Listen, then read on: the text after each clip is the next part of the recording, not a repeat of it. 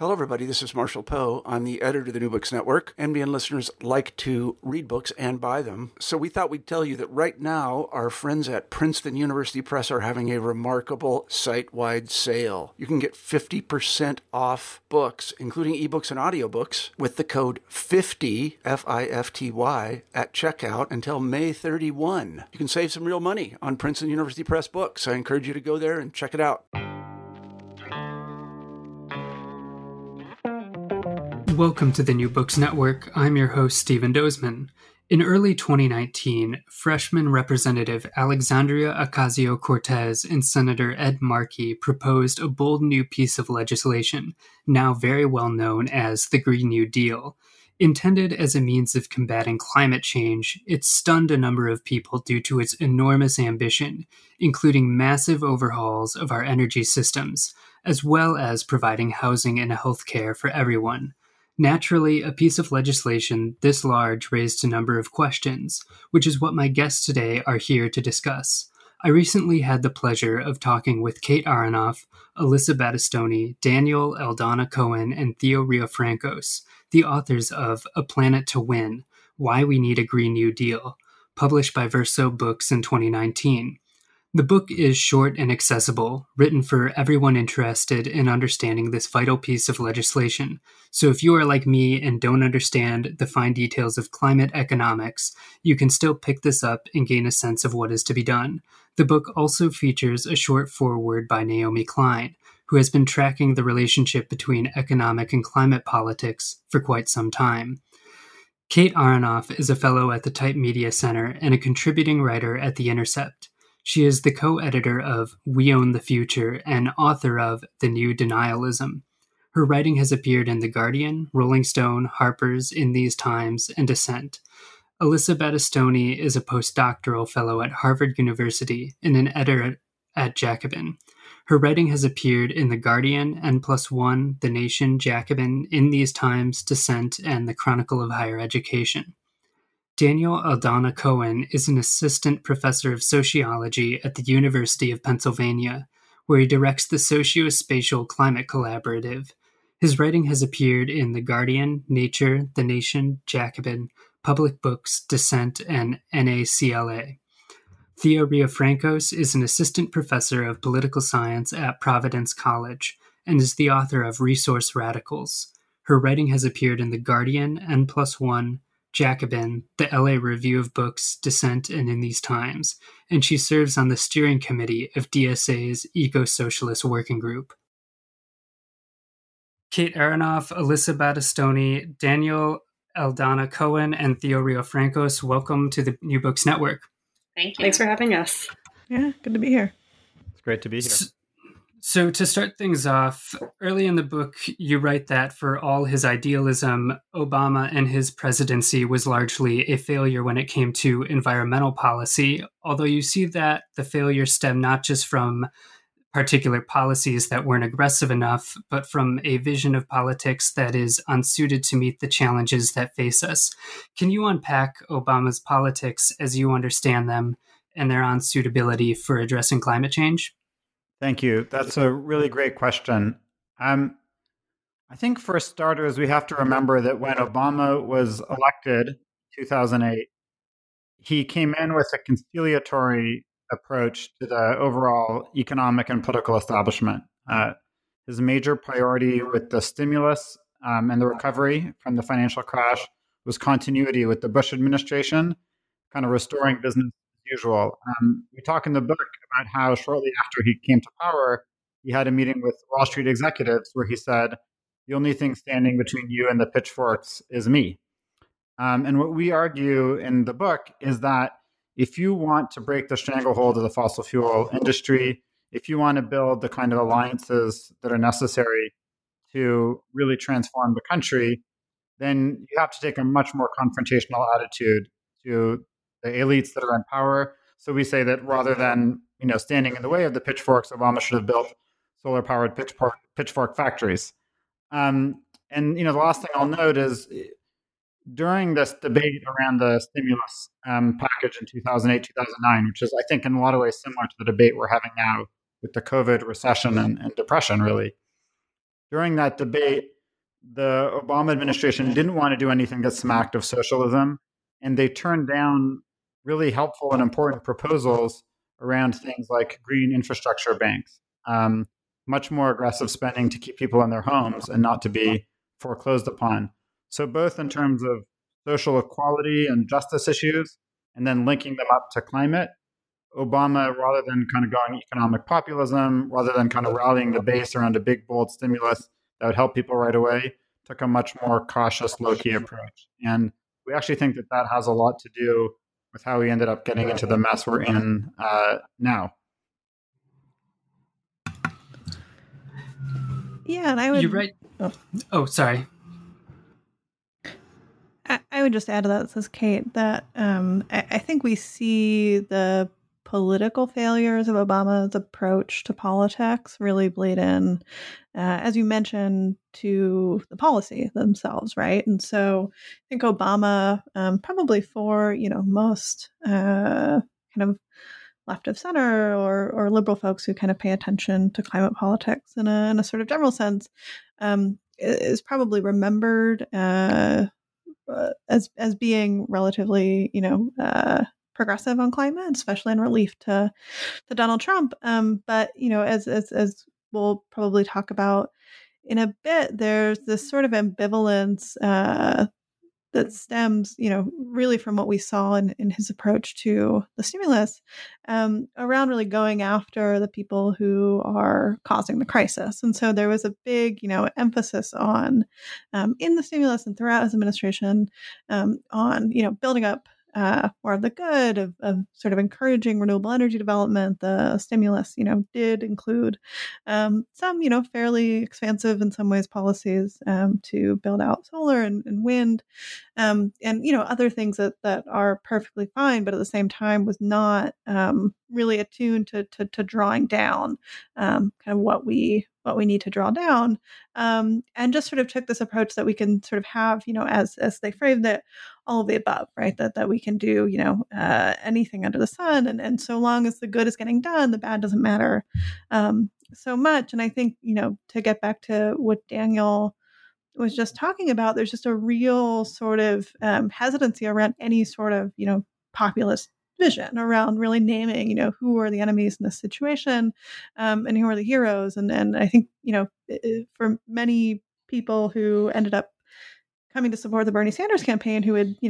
come into politics or sort of come of political age, thinking about Obama, I think that was, and speaking personally for myself, really disillusioning, right? To see, these people on Wall Street and corporate America so clearly caused the financial crisis that, we see the parallel of that, the fossil fuel industry has so clearly caused the climate crisis. And I think Obama really failed to articulate the sort of stakes and just the political reality of kind of what these crises actually entail in a way that made it hard to build the sort of movement and build the sort of support that we know is needed to take on the most powerful industry the world has ever known. And I think that's why we saw in some ways the failure of things like the cap and trade bill. Even the formulation of the cap and trade bill in 2009 really left a lot of gaps after the initial stimulus. And so,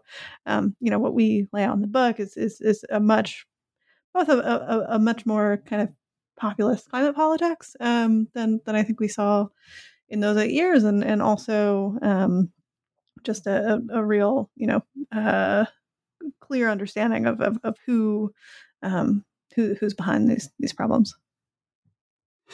Yeah, jumping off of that, you write that what distinguishes your vision of the Green New Deal from what you might call a faux Green New Deal is a different conception of how to mobilize and utilize political will and power. Can you unpack this vision of politics a little bit? Sure. So we try to distinguish in the book our vision of a Green New Deal from what we describe, as you say, as the faux Green New Deal. And one of the reasons we do that is because a lot of different political projects have used the language of the Green New Deal. You did see, for example, in the Obama administration, they would people would talk about the Green New Deal. It wasn't sort of like the main policy framework, but you've seen this kind of language for a long time. And so we want to distinguish what we're talking about from sort of other versions of the Green New Deal. And the reason we call it the faux Green New Deal is because we don't think that the version that's the sort of centrist version that we've seen on the table is going to work. And so what we see as the sort of faux Green New Deal is a continuation of the Obama era policy that Kate and Daniel have just described. So you might have carbon taxes, probably with refunds for poor people, investments in R&D, and kind of a view of decarbonizing the economy gradually, efficiently, and without people really noticing that it's happening.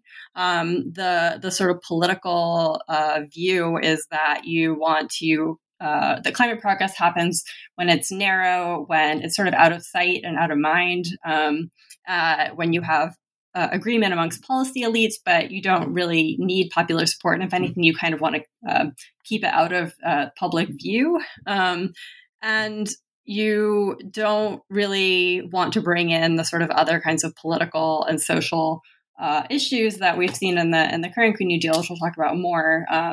So, for example, you don't want to tie climate progress to struggles over social services, over inequality, over these other kinds of political problems, because that's sort of seen as too much of a lift. And so, where I think we would differ from that is sort of both a pragmatic and a political distinction. And so I think we don't think that the faux Green New Deal will work on its merits. Again, it's supposed to be a gradual solution, and we're really out of time for gradual solutions. But we also really think that we need to move beyond this idea that climate policy is something for experts. It's something for that ordinary people would not support or be excited about or fight for, and that we actually see the broadening of climate policy to include things like, jobs, healthcare, housing, these other kinds of social services, public goods, and so on. That's actually a political asset. That's not something we should be afraid of. That's how we actually build a majority that supports major change and supports the kind of major structural changes we know we need, and can really break through the status quo that otherwise is going to be, I think, just a barrier to actually getting anything done. And I think we've seen that with the failures of the Obama administration, the ability of the Trump administration to roll back administrative changes and things like that. So we really think we need to build that kind of strong public support. I will just jump in for a moment and say just one addition to what Alyssa said. I think the other difference between our approach to both like the content of the Green New Deal, the policy content of it, but also like the kind of theory of power about how we would win a Green New Deal is also just much more confrontational. I think this is sort of reiterating part of what Alyssa said, but just to kind of emphasize it, that we very much see that the obstacles to climate progress are a set of economic and political vested interests that are not going to just kind of quietly kind of step aside so that we can implement progressive climate policy.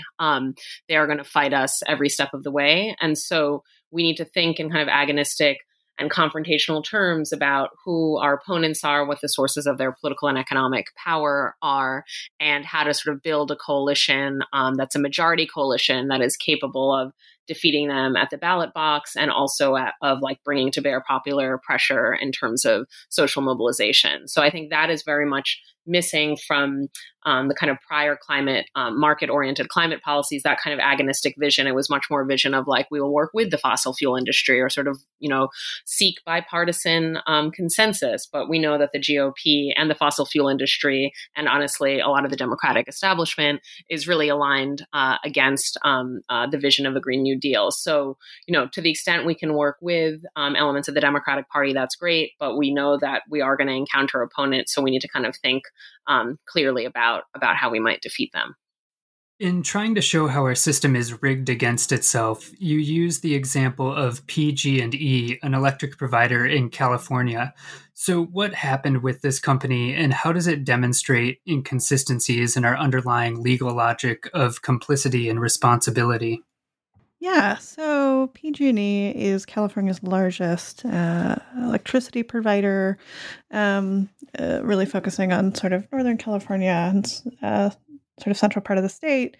And in the last couple of years has been found responsible for a number of wildfires for a number of reasons. Just recently, since the book came out, they pled guilty to 86 counts of manslaughter for their involvement in a campfire. And something we sort of unpack on the book is looking at just what all this liability means and why it's so important to take that into consideration. So California has a very specific legal statute which allows electric utilities to be held responsible for damage that their lines cause, and as we lay out, PG&E had consistently disinvested from its safety budget to give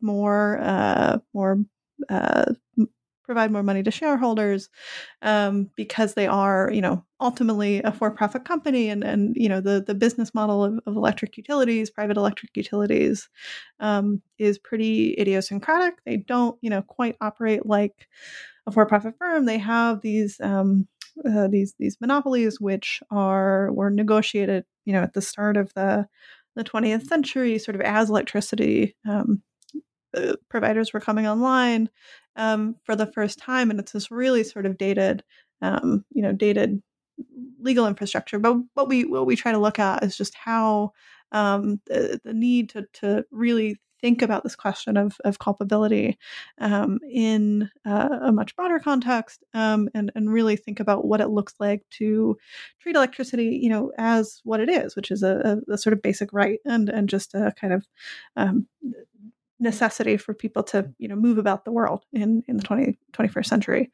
And so PG&E is interesting in this regard because there is this legal statute in California, and because they have done what a lot of privately owned electric utilities have done. So through their membership in the Edison Electric Institute, pushed for things like climate denial. They were a sort of leading voice. The Edison Electric Institute was a leading voice in the Global Climate Coalition, which spent years trying to convince the U.S. to, ultimately successfully remove its support from the Kyoto Protocol, the sort of precursor to the Paris Agreement, and really just has a lot to do both with why those sort of lines sparked in the first place, through this disinvestment, through prioritizing the interest of shareholders over the people they were ostensibly providing the service to,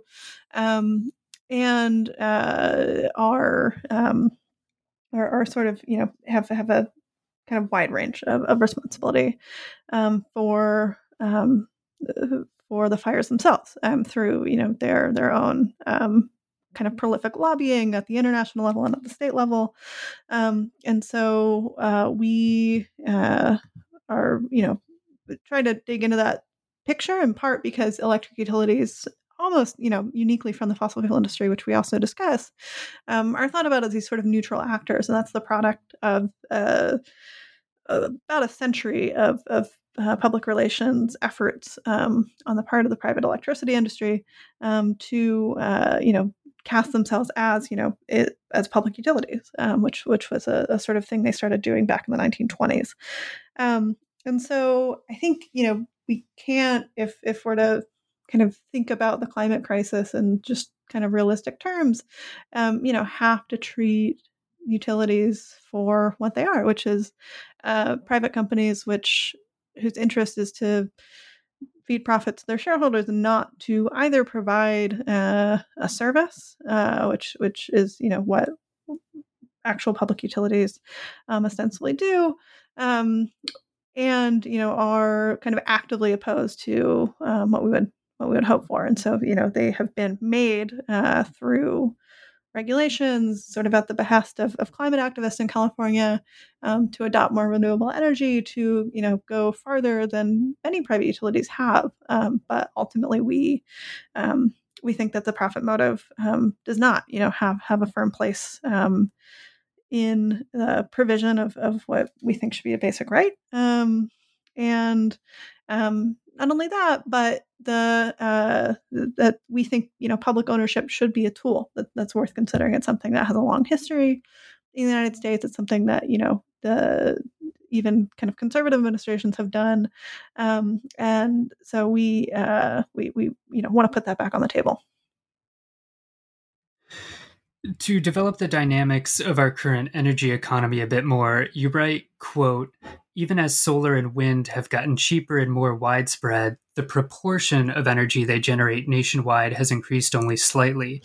Good energy isn't displacing enough of the bad, it's just adding more. We need to stop the bad directly." So there's a lot we could discuss with this, but you jump off this to discuss how this calls into question a number of assumptions we hold about supply and demand economics, particularly the idea that as green energy became cheaper, it would become more popular and slowly replace fossil fuels. Why haven't these assumptions played out, and what is actually needed to move us along here?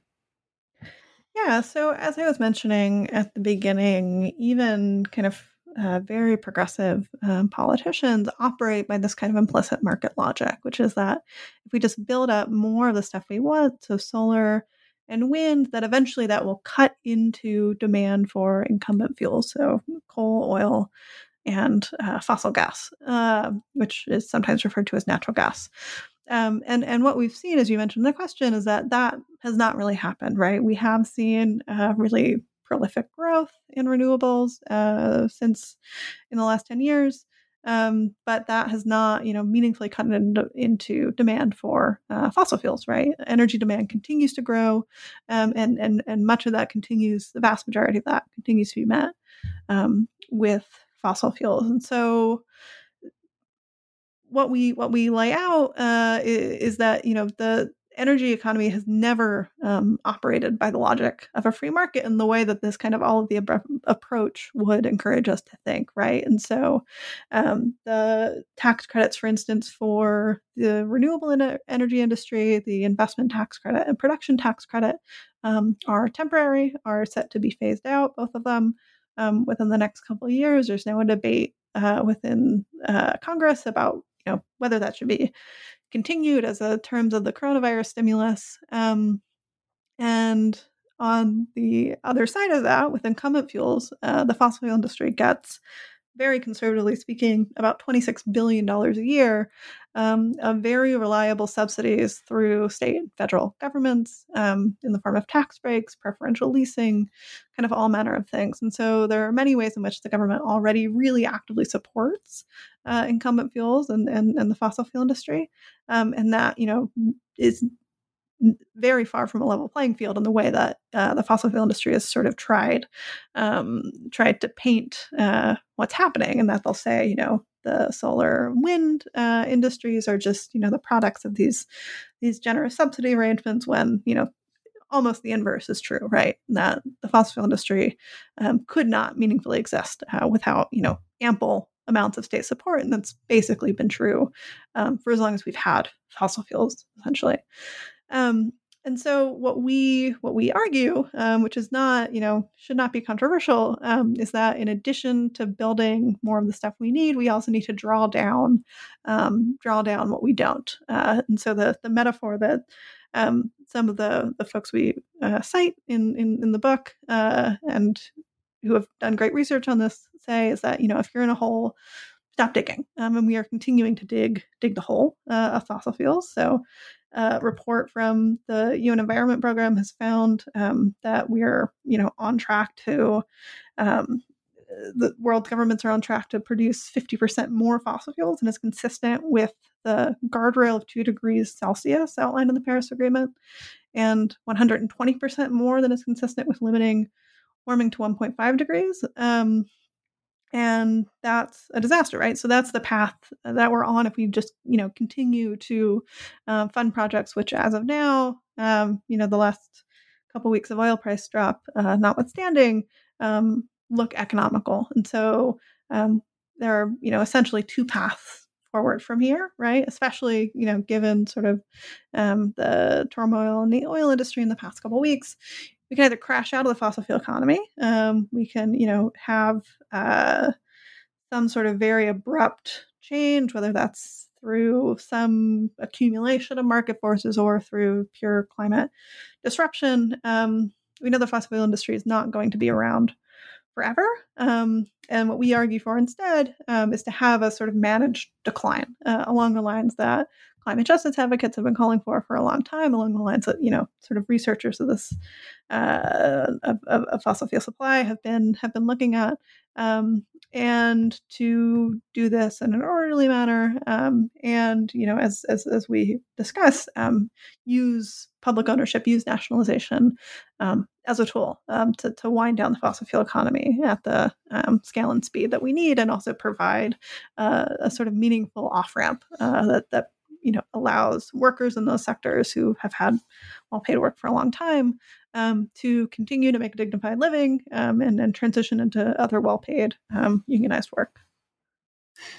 Yeah, speaking to kind of what you've been developing a little bit or hinting at, one of the solutions you float throughout the book is public ownership of electric utilities, among others, which, as I was surprised to find out, is already fairly common, especially in more rural areas that you wouldn't imagine being open to state ownership.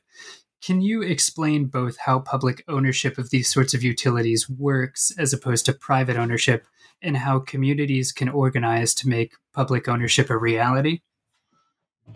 Yeah, so I'll take the first part of that question, then I think Thea can speak a lot more actually to what kind of organizing around this looks like, being involved in it.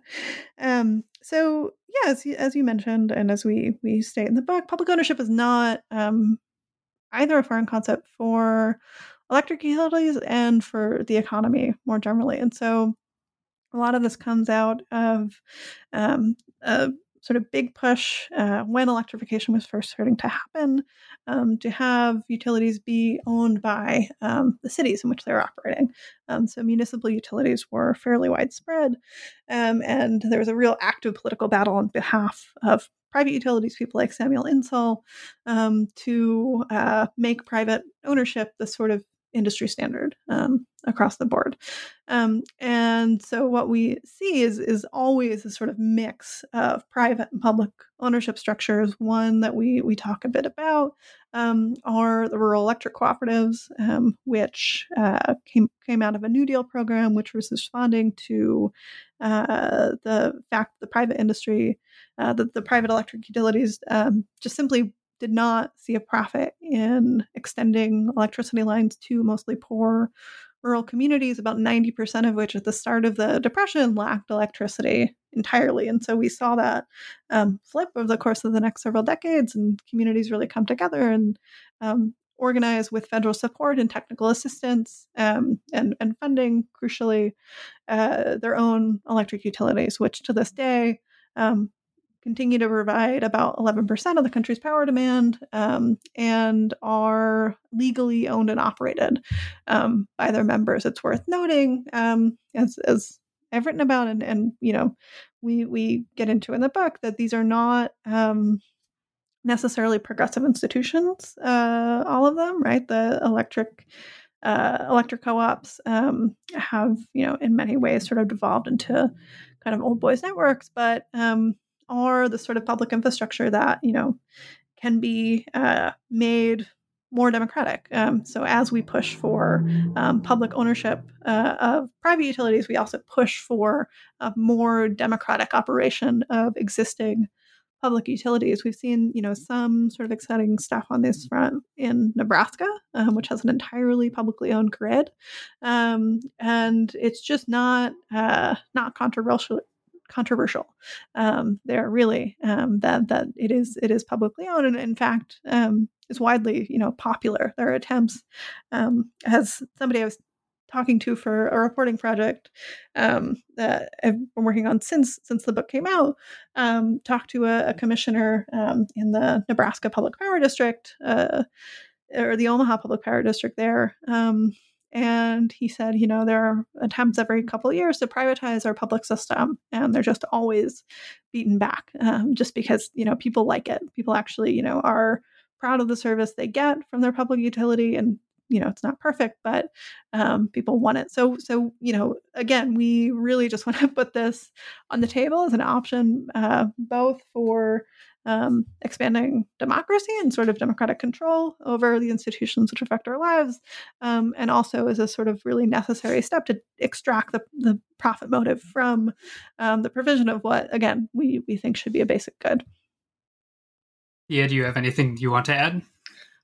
Yeah, I'll just add briefly that one of the developments that has happened over the past couple of weeks related to the coronavirus and to the economic recession and economic hardship that it's causing is that we've seen a lot of really interesting campaigns develop around the sort of theme of basic needs and demands around more universal forms of social provisioning and social welfare. And one of those has been around utility shutoffs in particular. As we know, there are, majority of Americans are kind of, in one sense or another, living paycheck to paycheck, even folks that have white collar professional jobs. As soon as they're laid off or they don't have employment, they suddenly are basically unable to provide for any of their basic needs. And so there have been these demands gaining steam around preventing utility shutoffs, so preventing the shutoffs of electricity, gas, and water.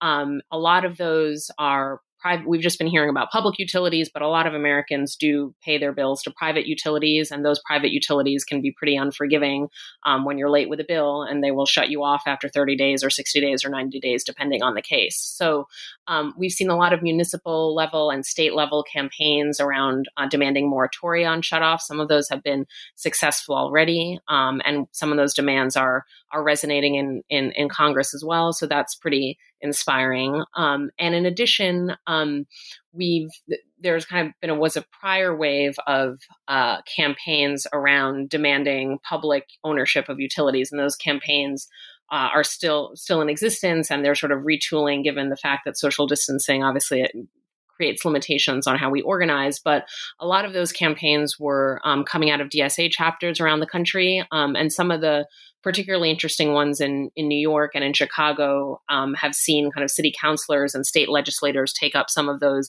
demands and sort of move some legislation forward to potentially either take over an existing utility or create municipal utilities or expand public power authorities that already exist. So there's been kind of various waves of contention over utilities. And I think kind of all of these highlight a phrase I really like from Bernie Sanders' Green New Deal platform, which is that we need to get greed out of our energy system. And whether people are demanding an end to utility shutoffs or demanding a wholesale public takeover of the energy system, we've seen a lot of kind of politicization of energy and kind of deeper questions around like how is energy governed and in whose interests, and how do we guarantee safe and equitable and affordable access to energy and other basic utilities.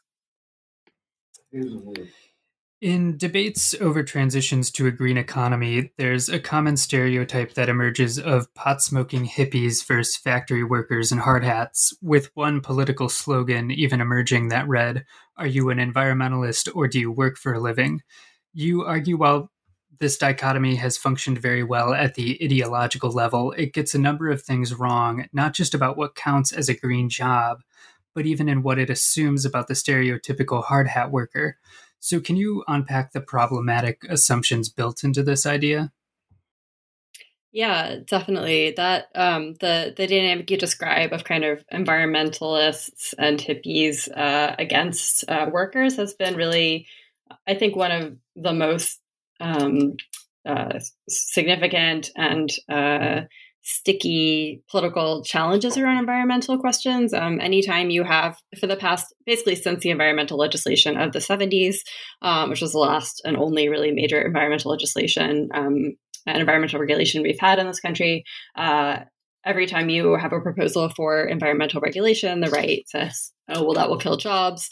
And environmentalists, hate jobs and workers. And so this has been a really tough dynamic to get past, especially as work has grown more precarious, as unions have grown weaker, and people are more dependent on the jobs they have. So it's been a real challenge, and there's been this, a green jobs framework to address it. But I think, that doesn't, just saying green jobs doesn't necessarily get us past this sort of dichotomy. But what we try to do in the book is to sort of to both question whether that's actually a useful dichotomy, because actually protections of both labor and environment tend to go together. So when you have more protections for workers, you tend to have more protections for the environment, and when you have fewer protections for one, you have fewer protections for the other. They're not in conflict with each other. They're in conflict with capital, with bosses, with people who are trying to sort of squeeze as much as they can out of both workers and the earth to make more money. And so we want to draw attention to actually that dynamic, and to also to show that there are a lot of workers that we should think differently, both about how workers think about the environment, but also what kinds of workers are doing what we think of as green jobs. So I'll start with sort of the second part of your question about whether we need to rethink sort of that stereotypical hard hat worker. And I think we do, because I think the idea that hard hat workers or like miners or construction workers, or the sort of stereotype of like a guy, probably a white guy with a hard hat and an industrial production job, or some sort of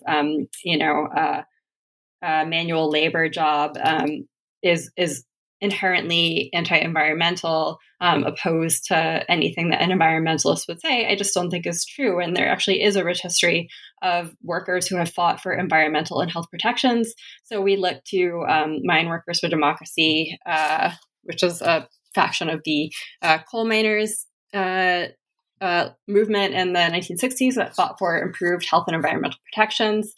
We look to the Oil, Chemical, and Atomic Workers Union, which in the 70s and 80s fought for increased health and safety protections, and even for what they called a GI Bill for nuclear and atomic workers that would basically make it possible to wind down the nuclear industry, which they recognized was, harmful to society in obvious ways, while also being able to wind those industries down without making workers pay for what was going to be socially beneficial. So we think that we can take inspiration from those fights, from the history of those fights led by workers themselves, and the sort of framework of what's called a just transition that labor unions have developed in tandem with environmentalists rather than against them, which is calling for a transition away from fossil fuels that doesn't put the burden on workers, and that makes it possible for people to do different kinds of work, because we know that people actually do need that work to be able to survive. So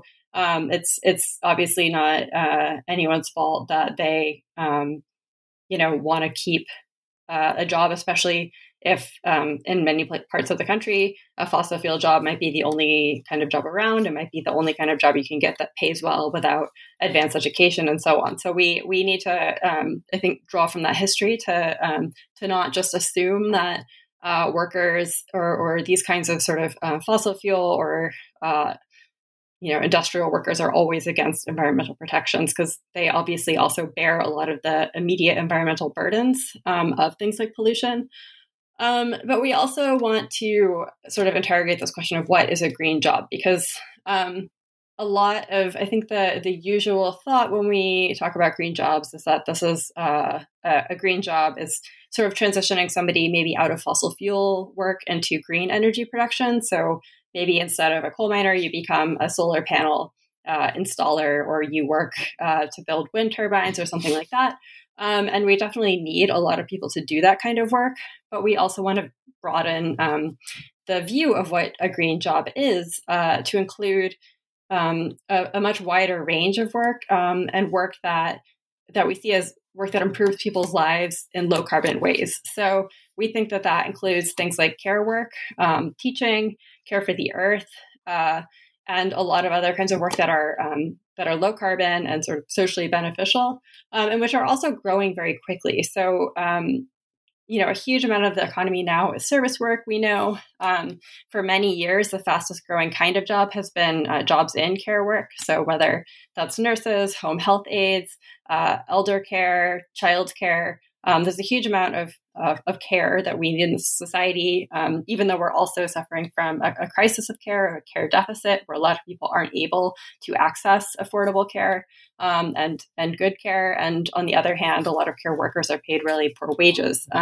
So we really want to sort of bring this other set of workers into the picture and say, this is the economy that part of the broader transformation of the economy that we think we need, which is not to just build solar panels sort of in perpetuity, because we do need to, revamp the economy in the short term to churn out a lot of, solar panels and electric buses and all those things. We don't need to do that forever. At some point, we need to just live in the world that we've built and to think about the kinds of work that will help us do that in good ways.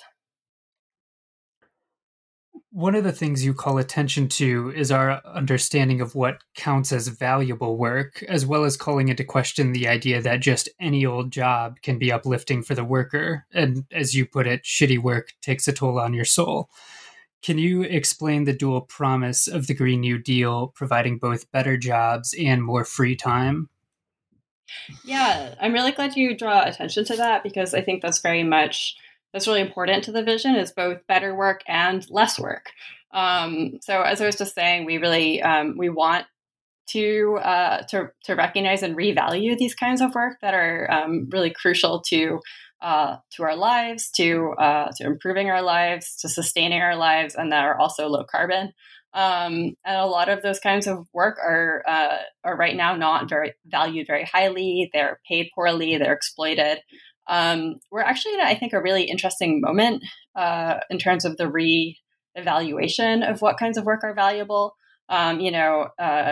Since the start of the COVID crisis, we've seen this sort of recognition that certain kinds of jobs, or the declaration of certain kinds of jobs, as essential work. And that's, nurses and doctors and EMTs and other medical health professionals, but also a lot of other people who are sort of keeping, daily life going. So people working in grocery stores, agricultural workers, home healthcare workers, delivery workers, a lot of other kinds of workers. And so I think it's in a really interesting and important moment to sort of look and say, now I was just reading the other day about workers who are undocumented agricultural workers in California who, live in fear of deportation and who now have been declared essential. And I'm glad that we're recognizing that work is essential, but I really think we need to treat those workers as essential as they actually are, to recognize that work beyond the crisis, and also to pay those workers what they deserve and give them the protections they deserve. But at the same time, as we're sort of insisting that we need to revalue certain kinds of work, these kinds of work of daily life that is so essential, we don't want to romanticize those jobs. So, care work, for example, is essential. It sounds nice. Everyone wants care, but it's still really hard, exhausting work. And even the most rewarding kinds of work can be done under poor conditions that make the work worse. They can, if you do too much of it, it's worse. I think any kind of work can become shitty work if you're doing it under shitty conditions. And so nobody wants to do, even the work that they love all the time. So we really want to imagine how we can improve work and value unvalued forms of work, but also call for less work and more time to spend the ways we want to spend with and doing what we call low carbon leisure. So that might be, spending time with friends and family, enjoying the outdoors and parks, in city parks or in national parks, or sort of going for a hike, enjoying music and art, making music and art, all of these kinds of things that make life good and meaningful, but that are also low carbon, not resource intensive, that you can that you really just need time to be able to do, and the freedom to be able to do. And so we think that that's really important as part of sort of what the vision of what work is and what the place of work in our society is in a Green New Deal. And we also know that, less work is correlated with lower carbon emissions. So I think it's a way, again, to improve people's lives by giving them time, in a way that also can help us decarbonize. One of the things that seemed to surprise and perhaps even frustrate a number of critics of the Green New Deal was the inclusion of housing and healthcare, which they see as unrelated to the issue of climate change. So, to just ask very bluntly, why include seemingly unrelated things like healthcare, housing, job training, unionization, and education on a piece of environmental legislation? Thank you, Stephen. That's a great question.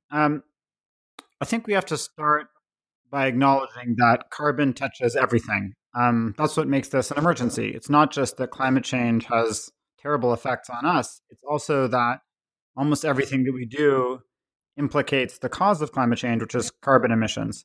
And when you follow them off the most abstract graphs, which just, let's say, show energy and carbon or agriculture and carbon, you find that you can follow the carbon into the viscera of social life and see it everywhere. Take housing.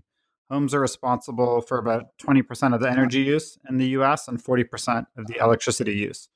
So there's really no good way to decarbonize the economy without reducing the amount of carbon emissions that come from how much energy homes use and the fact that they rely on things like fossil gas to cook or to heat the water or heat the air. Once you realize that carbon is kind of all pervasive, you lose any justification for treating this as fundamentally a problem for energy wonks only. You realize that it's everywhere. So housing movements that are defending, for instance, dense, affordable housing near public transit and in walkable areas, those movements, even if they don't call themselves climate protagonists, are in fact defending low-carbon cities or defending a low-carbon way of life. As Alyssa was alluding to with this discussion of low-carbon leisure, one of the most powerful ways that you reduce emissions and, in fact, reduce resource use overall, which is essential for the overall ecological crisis that we're in.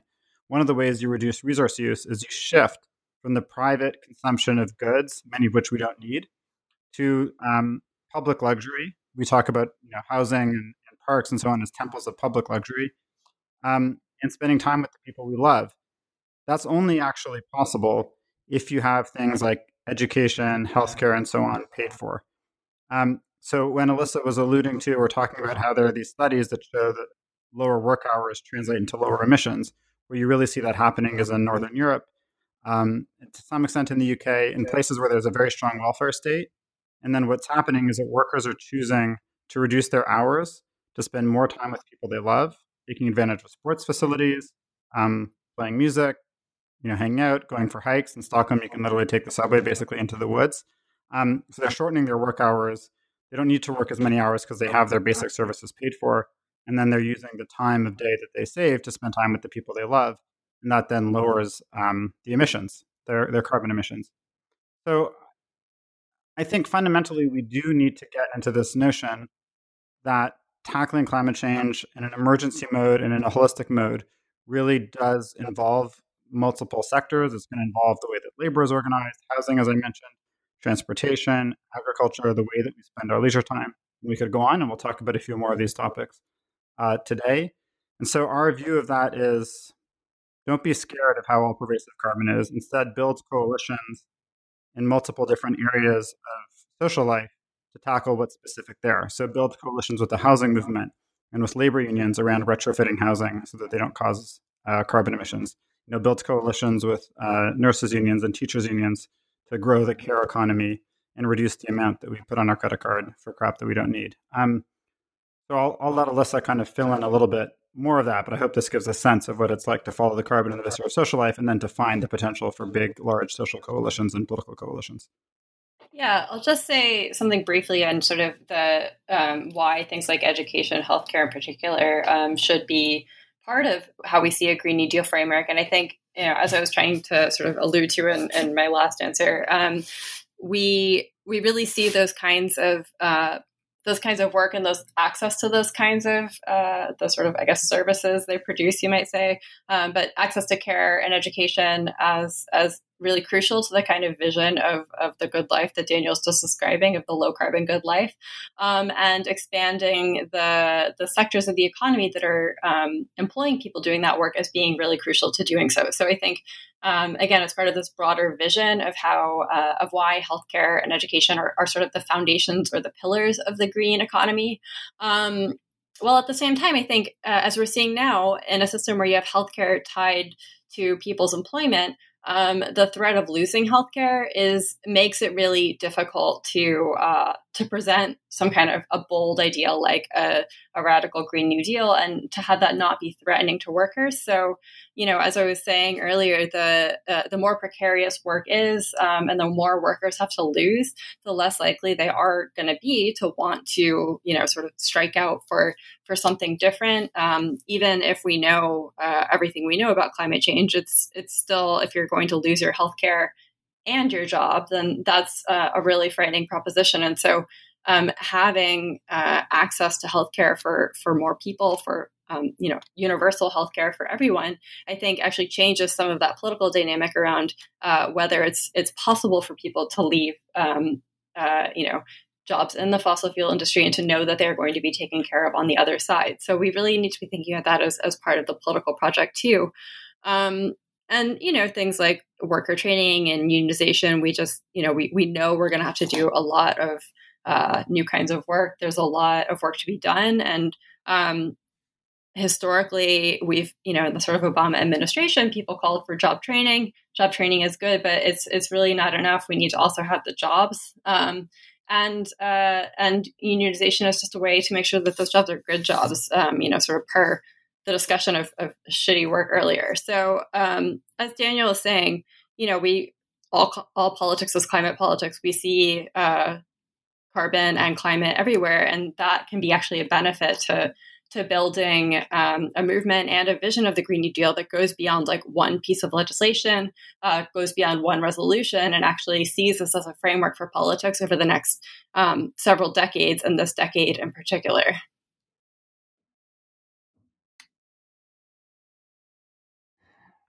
Obviously, one of the big moves the Green New Deal will make is switching us over to things like wind and solar power, but you write that that's the easy part. The bigger challenge is, quote, shaping the new energy system itself, where we build renewable sources, how we move clean energy, and how much we use it. You then go on to explain the way we need to restructure our energy infrastructure beyond just the type or source we use. So can you explain the issues with our current grid system and the sort of grid we'd need to replace it with? Thank you for asking that. We need to move off of fossil fuels, and that means we need to rely on renewable sources. And two of the big ones, the ones that we all know about that will be essential, are wind power and sun power. Now, as we all know, it doesn't always blow. The wind doesn't always blow, and the sun doesn't always shine.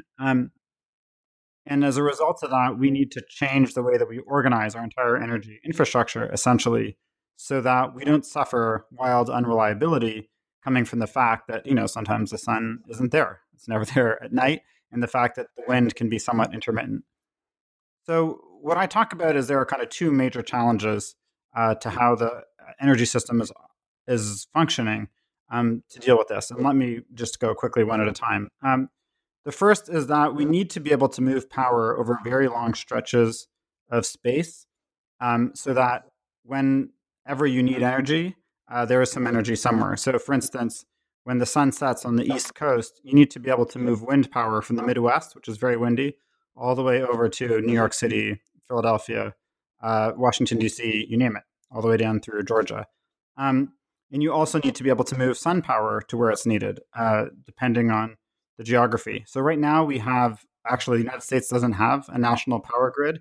And what we argue in the book is that unlike the kind of libertarian fantasy that everybody can be a little island of renewable energy, yes, you want local energy, but you fundamentally need a national system so that you can kind of slosh the power around from where it's being produced to where it's needed. And that involves complex things like building a lot of new high voltage transmission lines, which is going to require major public investment if this is actually going to get done. The second thing that we need to do is we need to have a more flexible kind of energy system in our homes and businesses. Fundamentally, what's going on here is you need to be able to put your dishes in the dishwasher, and then you press a button that says, wash when ready. And when the sun is shining or the wind is blowing and there's a bit of extra energy in the system, then your dishwasher will go and the utility will turn it on.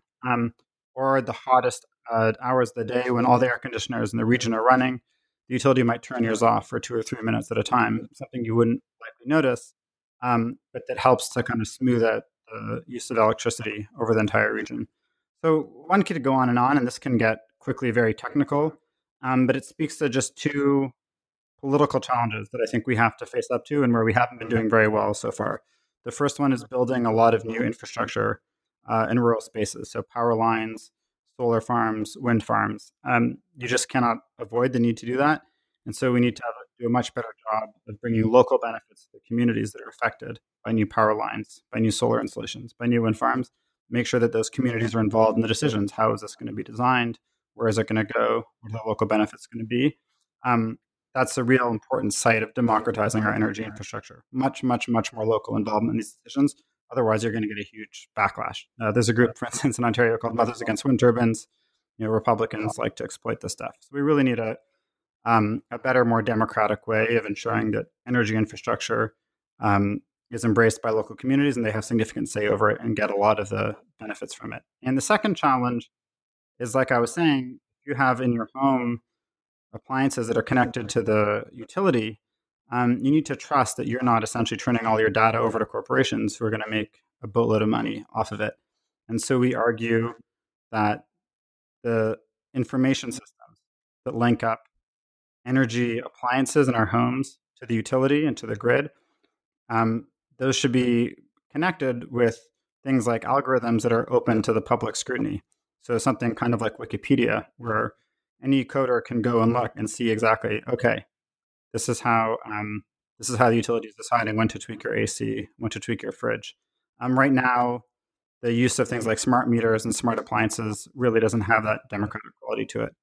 So I guess just to sum up, there are all these different, very, very technical aspects of the energy system that require change so that we can go to 100% clean energy. And we think that's going to work best if it's subjected to more democratic oversight, if the public is more involved, if it is less controlled, or ideally not at all controlled by large corporations. And I think that gives you a sense of why a social perspective, a democratic perspective on the energy transition is necessary if we're going to actually get all this done and have people excited about making all these changes. One of the dangers in implementing the Green New Deal is enforcing a one-size-fits-all approach down everyone's throats without attentiveness to local needs and desires. So to make sure we avoid that and to assuage the anxieties of any listeners who are afraid they'll have no say in how to live their lives under the Green New Deal, how do we ensure that communities are able to participate in the implementation of these policies in ways that fit their particular needs? Yeah, that's a really good question. I think I would start off by saying not all anxieties are created equal, right? I think there's been sort of pushback, which Daniel was mentioning, to certain kinds of renewable energy development that certainly can be really worked out with more democratic planning procedures, with more local involvement.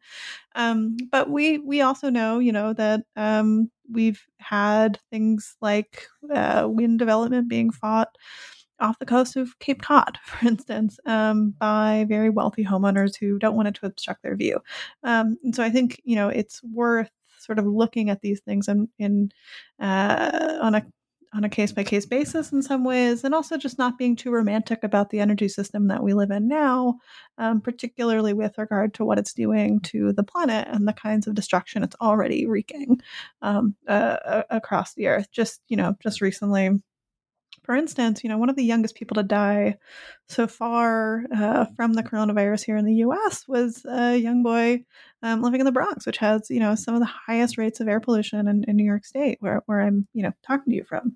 And so, it's just worth noting that the kind of way things are now are already killing people. And so if it's a matter of kind of assuaging, a sort of wealthy homeowner, that they won't have a wind turbine in their backyard, that may be in some ways less important, right? Than, or, for instance, as Daniel was getting into, and as we all write about in the book, and he's done more work on, and other work, we need, massive amounts of housing, right? And we need to build a lot of housing, and that has been fought by, what's termed kind of NIMBYism, not in my backyard. And so I think, it takes a sort of broader look at what, what is democratic. And I think this, I say all that, in no contradiction to what we lay out in the book, which is kind of a vision for a radically democratized economy, right? And so I think we, our vision of a Green New Deal is a thoroughly democratic one, in which, in keeping with the best parts of the original New Deal, really looks to local expertise. The rural electric cooperatives, which I mentioned before, that was a sort of bottom-up process. The reason we had that, was in part because public power advocates had experimented with this at the local level and found it to be something, found these cooperatives to be a model that could work. And that, those only happened because people came together to form utilities in their own backyards, right? With public assistance, with support. But there was, real genuine involvement. If you look at the agricultural programs of the New Deal, for instance, they encouraged, a real build out of democratic decision making around land planning. Held seminars for people to discuss not just soil conservation techniques, but the sort of ethics of democracy in American life. And so I think we, see the Green New Deal as really being a democratic project, and also acknowledging that not every decision we know is necessary to get what we need to get done on climate is going to be made entirely at the local level, and that there is a real role for federal decision making here, but really to think about that question carefully, and again, to go back to things we were talking about earlier in this interview, I think this is why this cannot be a program that's sort of just sent down from on high by a group of technocrats in Washington, right? This is why it needs to be built by social movements, by the people who have the most at stake in the next what happens over the coming decades, who will be crucial to not just building the political will we need to get the Green New Deal, but also to the design of the program itself, and making sure that it really is a product, very much a product of democratic decision making, and not just the result of it. One of the big offers you make in this book is, quote, 10 million beautiful, public, no-carbon homes over the next 10 years in cities, suburbs, reservations, and towns in the most transit-rich and walkable areas. So this is an enormous offer, but you argue that it isn't just a matter of giving out free stuff, as I'm sure many critics will argue, but this actually can work to correct a number of systemic injustices that have been running through our society for some time. So can you explain the issues this offer is meant to work as a corrective for? This is one of my favorite topics, maybe my favorite topic, housing, climate change, and what we could do differently. If we step back for a second, I think the core argument in our book is that the kind of climate change politics we're proposing is not about austerity and belt tightening. It's fundamentally about improving the living conditions of virtually everybody but the very rich. It's actually going to help them live better.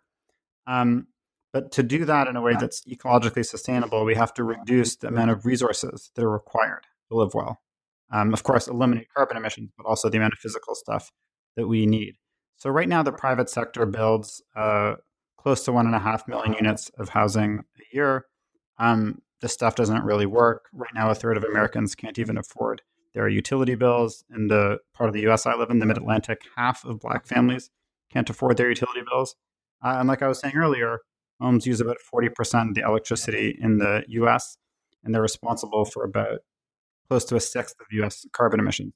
So we have to change the model. The last thing I'll say, the sort of problems that we're trying to solve here, is that a lot of people hopefully will come to this country, but even if that weren't the case, a lot of Americans are going to have to move. Up to 45 million Americans will be living in land that's flooded annually by the end of the century.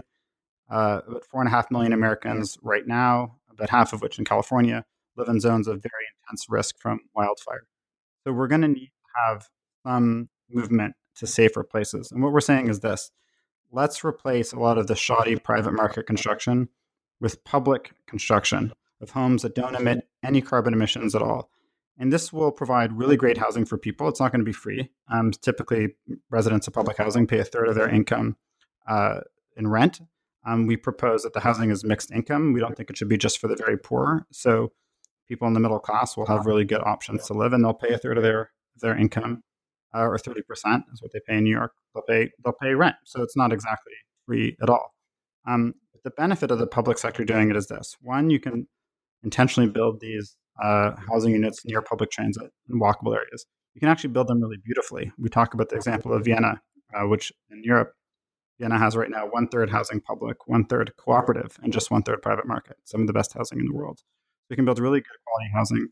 And what we can do with that public procurement is we can really dynamize the green economy. So we can not just build housing that doesn't emit carbon emissions because it's energy efficient, but we can also use the most advanced building materials. So we can talk about things like modular construction, sustainable wood products, decarbonized cement, which is something that technology exists, but we need large purchases to make that into like a market phenomenon.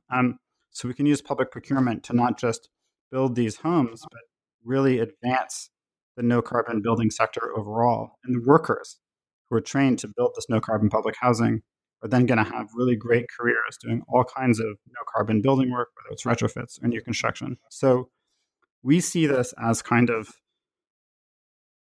a microcosm in many ways of the broader picture, which is improving lives, reducing resource intensity, planning in a more rational way that helps to live, that helps people to live better. So in this sense, we think of the new public housing we want to build as temples of public luxury. That will be, provide amenities to the whole community, be really helpful for the residents, provide new careers to people who are looking for a chance to do good work. I think it's really exciting. And I would note that, again, like we were talking about earlier, this is an issue where the Green New Deal piece of this is catching up to where the social movements already are. There's a homes guarantee movement in the country that's really picking up steam, has been pushing even more, 12 million units of social housing. Ilhan Omar, representative from Minnesota, has already proposed a bill, $1 trillion for 12 million units of social housing. That's actually quite a bit cheaper than Trump's tax cut for millionaires. And finally, when we think about what is it going to take to rebuild from the horrible recession that we're seeing with COVID, unemployment maybe getting up to 30%, something like a public home building program is a really ideal way to put people to work doing exactly what the economy, what the environment, and what people need. One of the major transitions we'll need will be in transportation.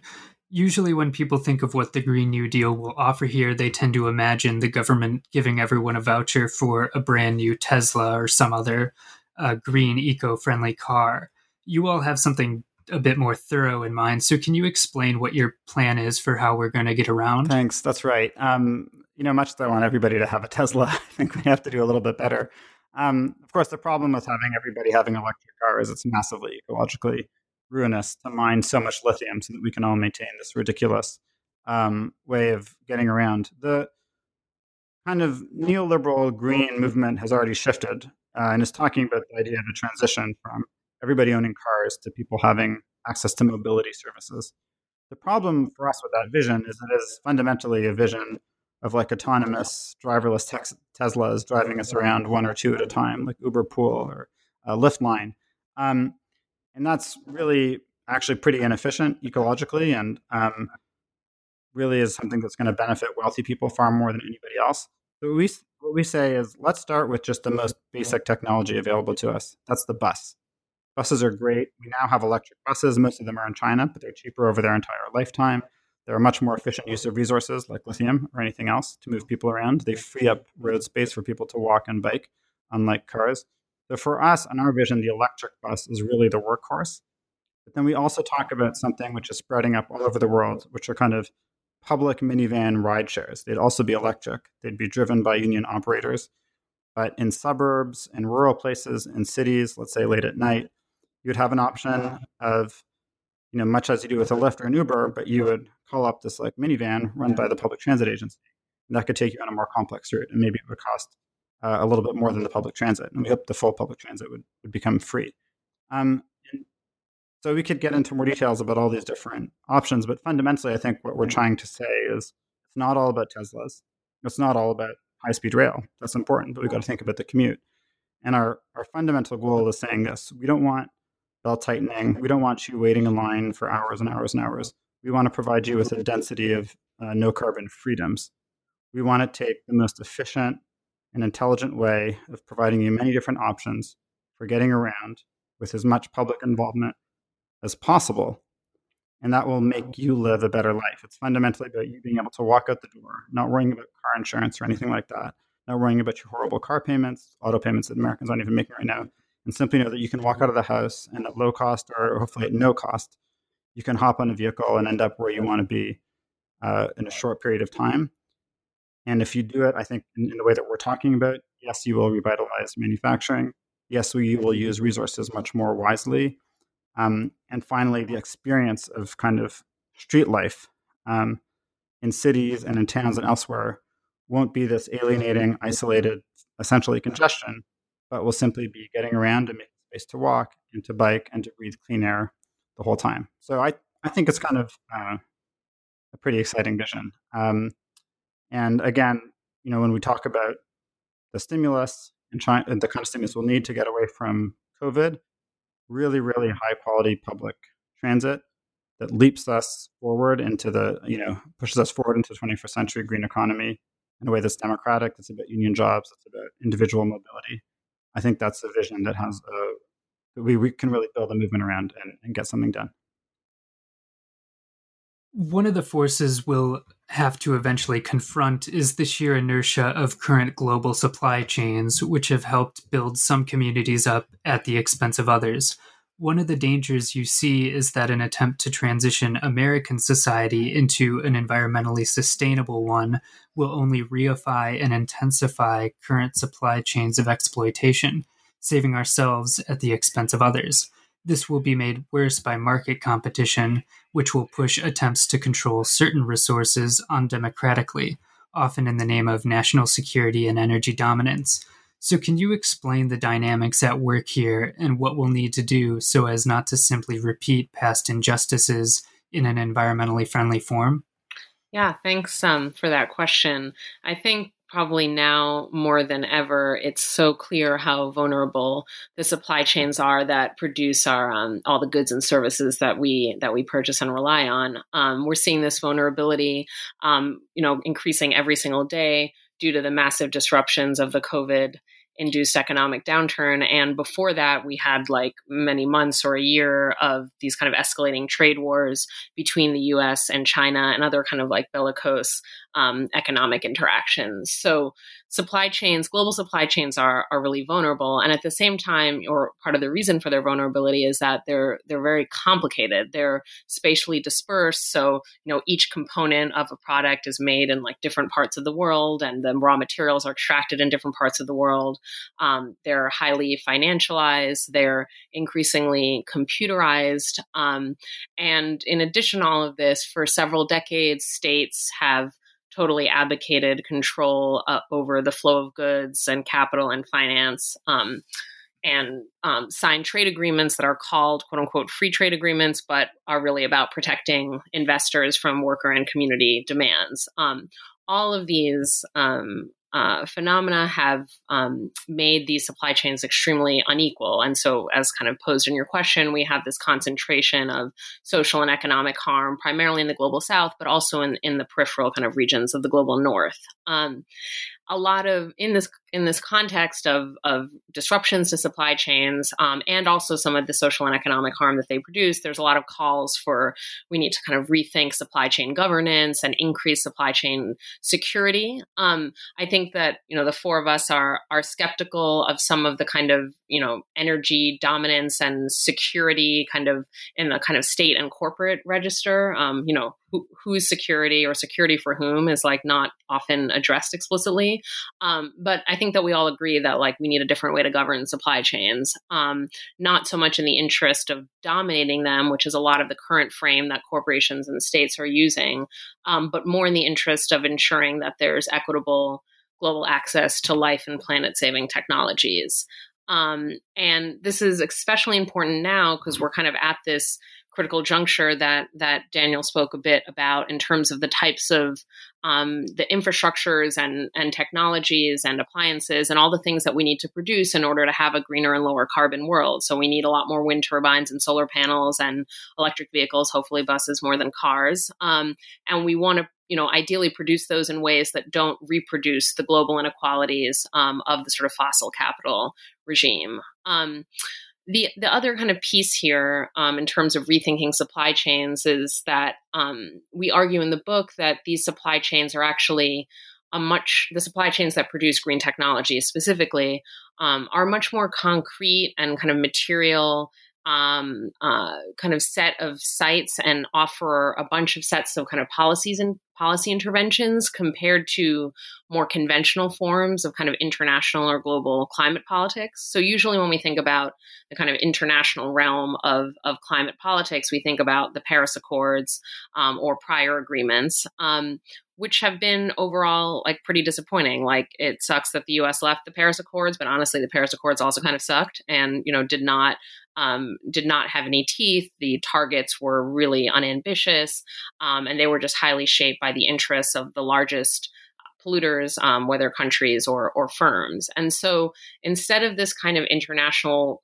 realm of climate politics, which are these kind of elite pacts that don't do very much, we argue that these supply chains that produce green technology are super essential, first of all, because we need the green technologies to be produced, and none of them can currently be produced in one country alone. But they're also kind of more concrete in terms of thinking about what are the kind of policy tools and forms of social mobilization that might be useful to reshaping how the global economy works.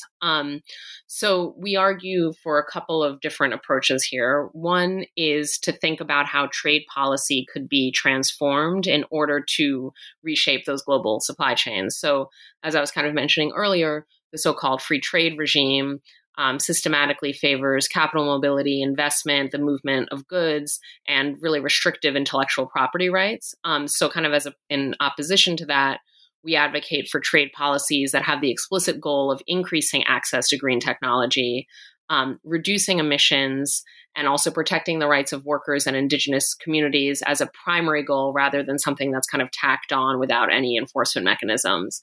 And actually, Daniel and I and a couple of other researchers at Data for Progress polled these kind of points recently, asked, in a survey, would you be in favor of trade policies that do exactly what I just said, kind of increase equitable access to green tech and prioritize rights of workers and communities over just like the free flow of goods. And we actually, I was honestly surprised and very pleasantly surprised to see that we got majority support on those surveys. So just to kind of point about that these are actually politically feasible. And in fact, we see that the so-called free trade regime is under attack from the right and from the left, and so it's not clear that that's like a more popular approach to how we govern trade. And the last thing that I'll say here is that kind of in line with our overall theory of power and theory of change in the book, we know that well-intentioned policies don't just like drop out of the sky. It's not going to be like policymakers wake up and decide to restructure global supply chains in a more equitable way.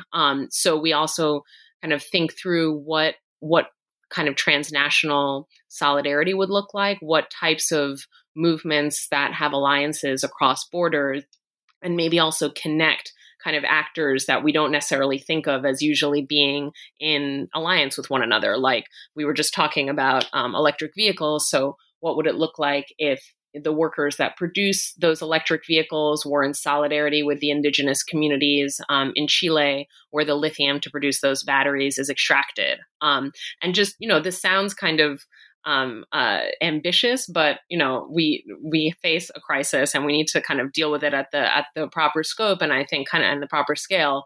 And there are certainly really interesting past examples of really beautiful and inspiring transnational solidarity campaigns, such as the solidarity movement in the U.S. in terms of people being in solidarity with the victims of Reagan's dirty wars in Central America, right? And so I think that there are certainly great examples of these types of movements in the past. And what we need to do is think about what transnational solidarity looks like, that in ways that kind of connect the grassroots across the nodes of these different supply chains and put pressure on firms and states to change the way those supply chains are governed and to change trade policy to that end. One question that I'm sure a number of listeners have is, how are we going to pay for this? So usually this question is asked in bad faith as a way of shutting conversations down, but it is still a reasonable concern that is worth having a conversation about. However, you write near the beginning of your book and make the case throughout that the question implicitly seems to assume a lot about the transition you're proposing, that it will be business as usual, but with $150 billion worth of solar panels slapped on top. So can you explain the problematic assumptions built into this question and why the Green New Deal is actually more affordable than people might often assume? Yeah, this is an important question, even though, as you say, it can be asked in bad faith as a sort of way of just derailing the conversation. But I do think that people often wonder when they hear, we're going to spend a lot of money on this, we're going to do, projects that are huge public investment. Bernie's climate plan was a $16 trillion climate plan, which was, I think we were all very excited about because it's like on the scale of what we need to invest and build. But I think that sounds like a lot of money to people, and they worry, where's it going to come from? And we are really used to a kind of austerity thinking in a way that makes it hard to imagine that kind of huge public investment.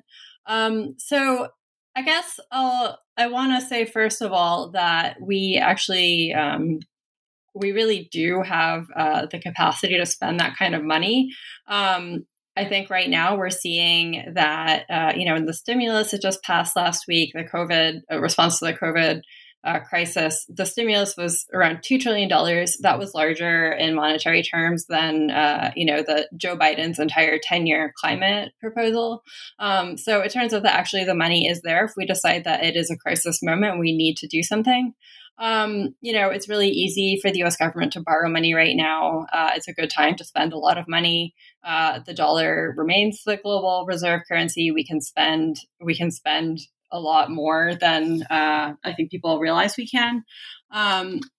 There's a lot of taxable money, obviously. I think Daniel mentioned the Trump tax cuts, another $2 trillion in tax cuts on top of decades of other tax cuts for the rich. There's obviously a ton of military spending that could be repurposed or diverted. So we spend nearly $1 trillion annually on the military. So we know that there's money to spend on different things. And some of that is just a matter of shifting priorities. And I say all of that to say that, that there's every reason to believe that we have, the room to move. We have the money to spend. But I also don't think that that's how we win the argument. I don't think that you win by focusing on how to pay for it on technical grounds, because that just gets you into this, I think, we get stuck in this kind of technical discussion of where the money comes from. But I don't think that is what convinces people. You can have a fully costed proposal and you can, this is sort of anecdotally, but talking to people about the Green New Deal, you can have a plan for how you pay for it. And I think because we've been in this kind of austerity mindset for so long, people will still not believe it's possible. Even if you've done all the math, you've done all the calculations, how you would sort of end up paying for it. And so I think it's really important to shift the conversation away from just sort of like getting into the details, which again, people have rightly pointed out, that question doesn't get asked when we talk about military spending, when we talk about tax cuts and so on. And so we really need to realize that this is, I think, something that we're going to be paying for one way or another. We're going to be paying for climate change one way or another. The economic impacts are just going to be enormous. There's going to be a huge amount of destruction that happens through climate disasters, hurricanes, fires like the fires that were ravaging Australia just 2 months ago, although it feels a lot longer ago than that. People will lose jobs, they'll lose homes, people will die. There's going to be enormous economic consequences. And so we can spend money to try to mitigate the worst effects of climate change, to prepare ourselves for the effects that are coming, to reduce our carbon emissions so that those effects are less severe, or we can spend money cleaning up after disaster, even as the earth keeps getting warmer, as things keep getting worse.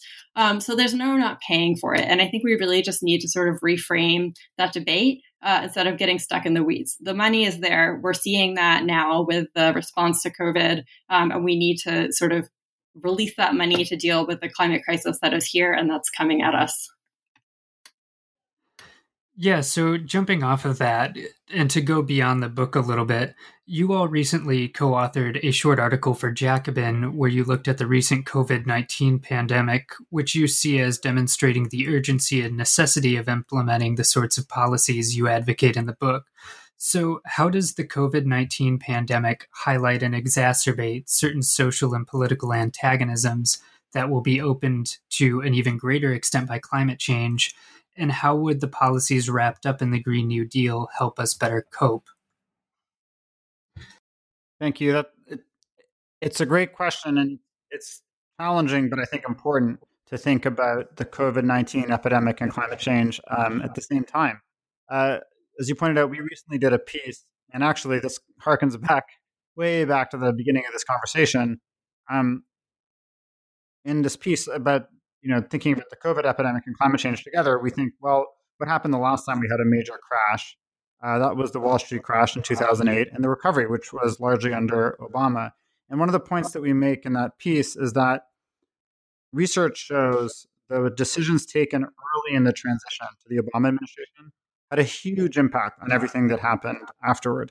So even before Obama took office on January 1st, 2009, his administration had already decided not to take aggressive measures to keep people in their homes. The incoming head of Fannie Mae, for instance, was proposing actually the government could just buy out all these failing mortgages and then rent the houses to their occupants so they would never actually be displaced, rented at extremely low rates initially. By January 1st, 2009, the Obama administration had already decided not to have a really jobs-intense recovery with direct government hiring of affected people and had decided not to pursue aggressive green jobs measures. So I think that tells us a couple of things about what we have to do now.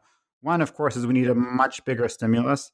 It has to be very egalitarian. It has to feel visceral to the people who benefit from it. So we rarely encounter a working class person in the United States who will talk about 2009 as a year when the government really came through for them in a clear way. But we are talking about a big green stimulus, and a bunch of us, a couple of us, and I have cooperated on a letter to the members of Congress calling for a big green stimulus, jobs forward, direct investments in communities where people would immediately benefit and say, wow, okay, there was a big crisis. Now I have a job. It's thanks to this green stimulus. The green business that was employing me or some other business didn't fail because of this green stimulus. I'm eating better food now from my local region thanks to this green stimulus. And that's put money in my pocket and in the pockets of farmers and better food. So we need a bigger, better stimulus. The other thing is, inequalities, like you said. I mean, people like to say things like, oh, the virus doesn't discriminate, the virus isn't racist. Well, that's true, but the rest of society is. So you've seen hugely disproportionate already deaths of Black Americans. You've seen in the Navajo Nation now a large number of deaths and infections in communities that don't even have access to running water. And of course, in the book, we talk and elsewhere the need to invest in Indigenous communities. So these crises are really supercharged by inequality. It's as true for the microbiology of a virus as it is for the kind of like macro planetary impacts of climate disasters. the inequalities that we live with make the experience of these things so much worse. And that means that our response has to not just be microbiological in the case of a vaccine, or kind of macro environmental in the case of solar panels and instead of fossil fuels, but we need a socially transformative response as well that lifts up communities, lifts up workers, provides more equality. And everybody, this is so important politically, everybody has to understand what's happening. People have to understand that a massive government stimulus is not about bailing out corporations. It's about bailing out workers and communities and building now an economy that's truly sustainable and resilient to the shocks ahead. So, I think hopefully Thea will say more in just a second. It's difficult to talk about climate change right now in the middle of COVID, but we're walking right into a wildfire season in California. Will workers actually be able to do the controlled burns that keep the smoke out of lungs that are also endangered by COVID? A third of the country is vulnerable this year, spring and summer, to flooding, kind of flooding we saw in the Midwest last year. And meteorologists are telling us this will be one of the worst hurricane seasons we've seen recently, very high likelihood of major hurricanes on the Atlantic seaboard. So climate change and COVID are converging. That's not something we can stop. What we can do is a response that tackles the root causes of our vulnerability and the root cause of the climate emergency. So that covered a lot of ground. I'll just kind of emphasize a couple of additional points, which is to say that the economic stimulus packages, and we don't know how many there will be. We're currently debating round 4, but there'll be economic recovery packages, for the foreseeable future. And the question is what type of economy will we build as the pandemic recedes? Economic recoveries are moments to, either reinforce or even exacerbate existing inequalities and vulnerabilities in the economy. And we saw that happened very clearly, as Daniel already explained, in the sort of post-2008 moment. So right now we have another critical juncture. Are we going to reinforce a highly unequal, financialized, carbon-intensive economy that leaves people vulnerable to economic insecurity and also to the ravages of climate crisis? Or are we going to build a more just, greener economy that provides for economic security for all? And so, the kind of both centrist and especially right wing ideas that climate is irrelevant to this is total BS. As we've explained earlier, of course, carbon and climate are relevant to everything. But in addition, the way that the right will want to rebuild the economy does have climate implications, whether or not they frame them that way. So, just take infrastructure, for example, which will be one of the kind of hotly debated things in the next round of stimulus. Every piece of infrastructure that we build is either good or bad for the climate, right? And so what we'll see, unless we kind of make some clear alternative demands, is infrastructure that emphasizes pipelines and highways and our sort of, individualized automobility, and really doesn't lay the groundwork for an energy transition. Or we could have a set of infrastructural investments that do kind of lay the groundwork for an energy transition, and are kind of equitable in terms of where those investments are placed and which communities are prioritized, and create lots of jobs, right? So the recovery is just a juncture, and it's a set of political choices that need to be made. And the choices that say that that climate is irrelevant are not irrelevant to climate. They're just terrible for the climate. And the choices that we should be making are to kind of rebuild our economy and reboot our economy in a way that provides dignified jobs and also lays the kind of physical groundwork for the transition that we know we need to avoid an even worse kind of climate catastrophe than the one that's already unfolding. So to wrap this up a bit, I want to leave listeners with a sense of what they can do to help. If this were kind of a standard, more liberal talk about environmentalism, you would likely end this pitch for maybe a particular product like a new eco-friendly iPad. But given everything that we've been talking about, I imagine you have some different suggestions in mind. So what are some good starting points for how people listening to this can start to get involved? Thanks for this question. Actually, I guess I am a liberal. I was going to propose a new green iPad with an amazing set of features. Just kidding. Okay. Really great joke there, Daniel. Good job. Look, I think the fundamental thing that any individual can do to make big change is to join up with other individuals. That's really the only way. Right after this kind of COVID epidemic really blew up, I guess about something like 10 days ago, middle of March, we saw a bunch of groups that are doing social justice work release a set of principles, 5 principles for just relief to COVID-19. And that morphed into something called #PeoplesBailout.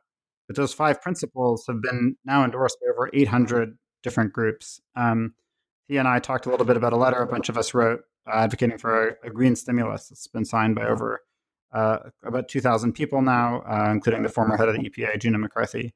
And so I think what you're starting to see is, even compared to just a few months ago, Republicans talking about trillions and trillions of dollars of public spending to shore up the economy. We've not ever seen that before.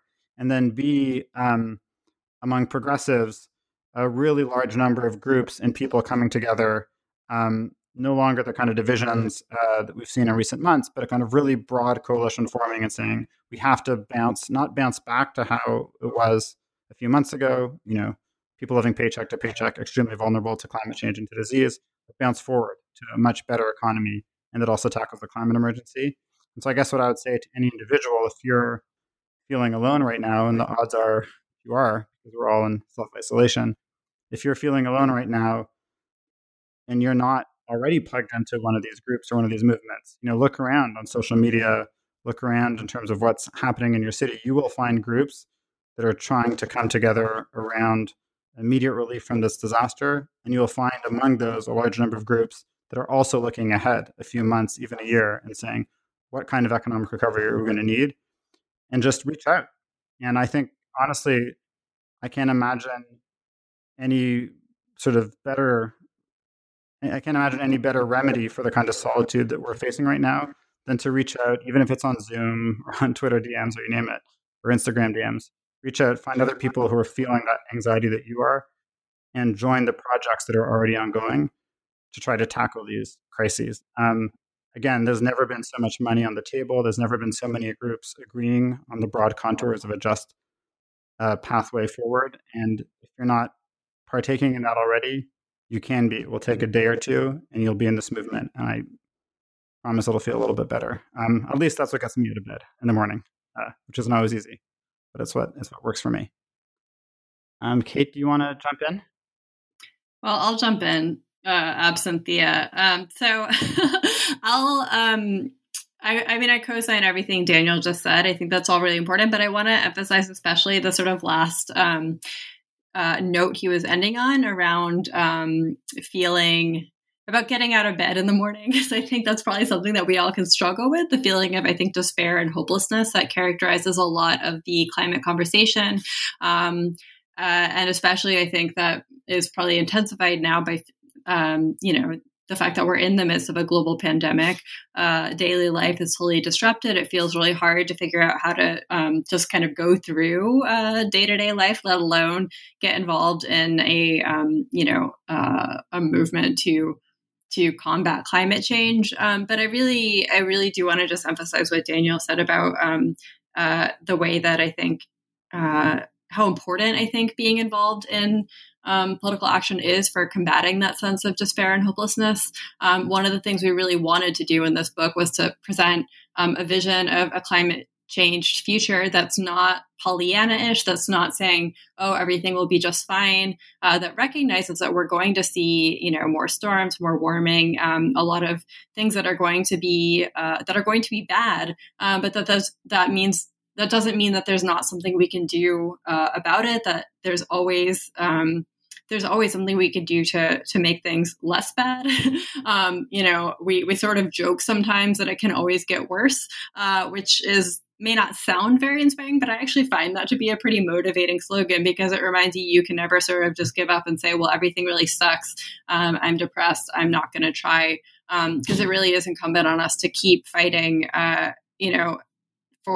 to make things better every step of the way. And we are in a moment of huge opportunity right now, even if the challenges are really immense. So, as Daniel said, I think connect to the climate movement where you are, whether it's locally, if you're in, through the union in your workplace, through local community groups, through your local DSA chapter, through whatever kind of organization that makes it possible for you to plug in. Like, we really do think that climate change touches everything, and so it's not that you drop everything and become a climate activist apart from the rest of your life. It's figuring out ways to build work around climate into the day-to-day.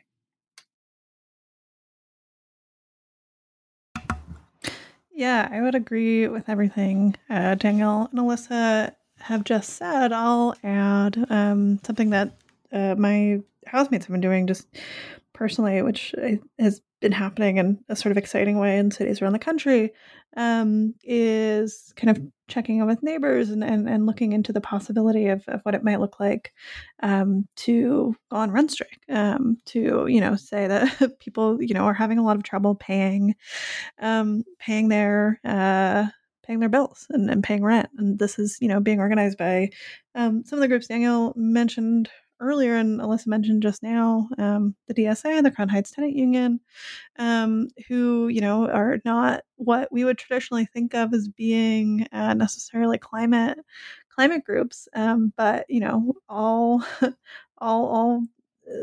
organizing is climate organizing in some sense, especially now. And so, I think there are certainly real material concerns people can be meeting and just checking in with neighbors, getting linked up with the mutual aid network, which groups I just mentioned and many others across the country are organizing now. I think it's easy to be a little overly romantic about the extent of mutual aid and sort of individual initiative that comes out in moments like this, especially when we know that there is such a dire need for the state to provide services that they just aren't. Certainly, New York leaves a lot to be desired, but I think it's also really just incredible to see the social solidarity that's emerging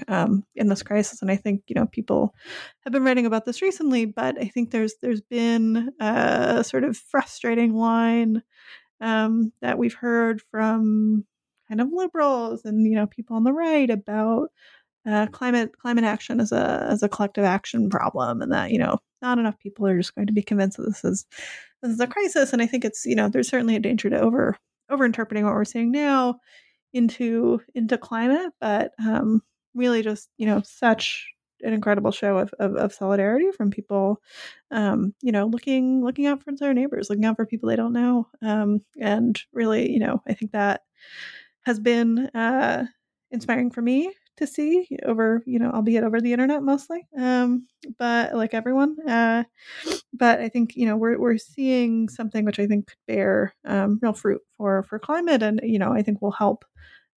As we've been talking about in the last hour or so, to build the kind of political support that we'll need to get the sort of stimulus we need and to build the kind of no carbon world we need. Yeah, do you have anything to close us off with? No, because I wrote this at the bottom, but I feel like the points that I thought of were covered very well. So I'm gonna not add anything here. We can end with whatever Kate said, which I didn't hear, but I assume was brilliant.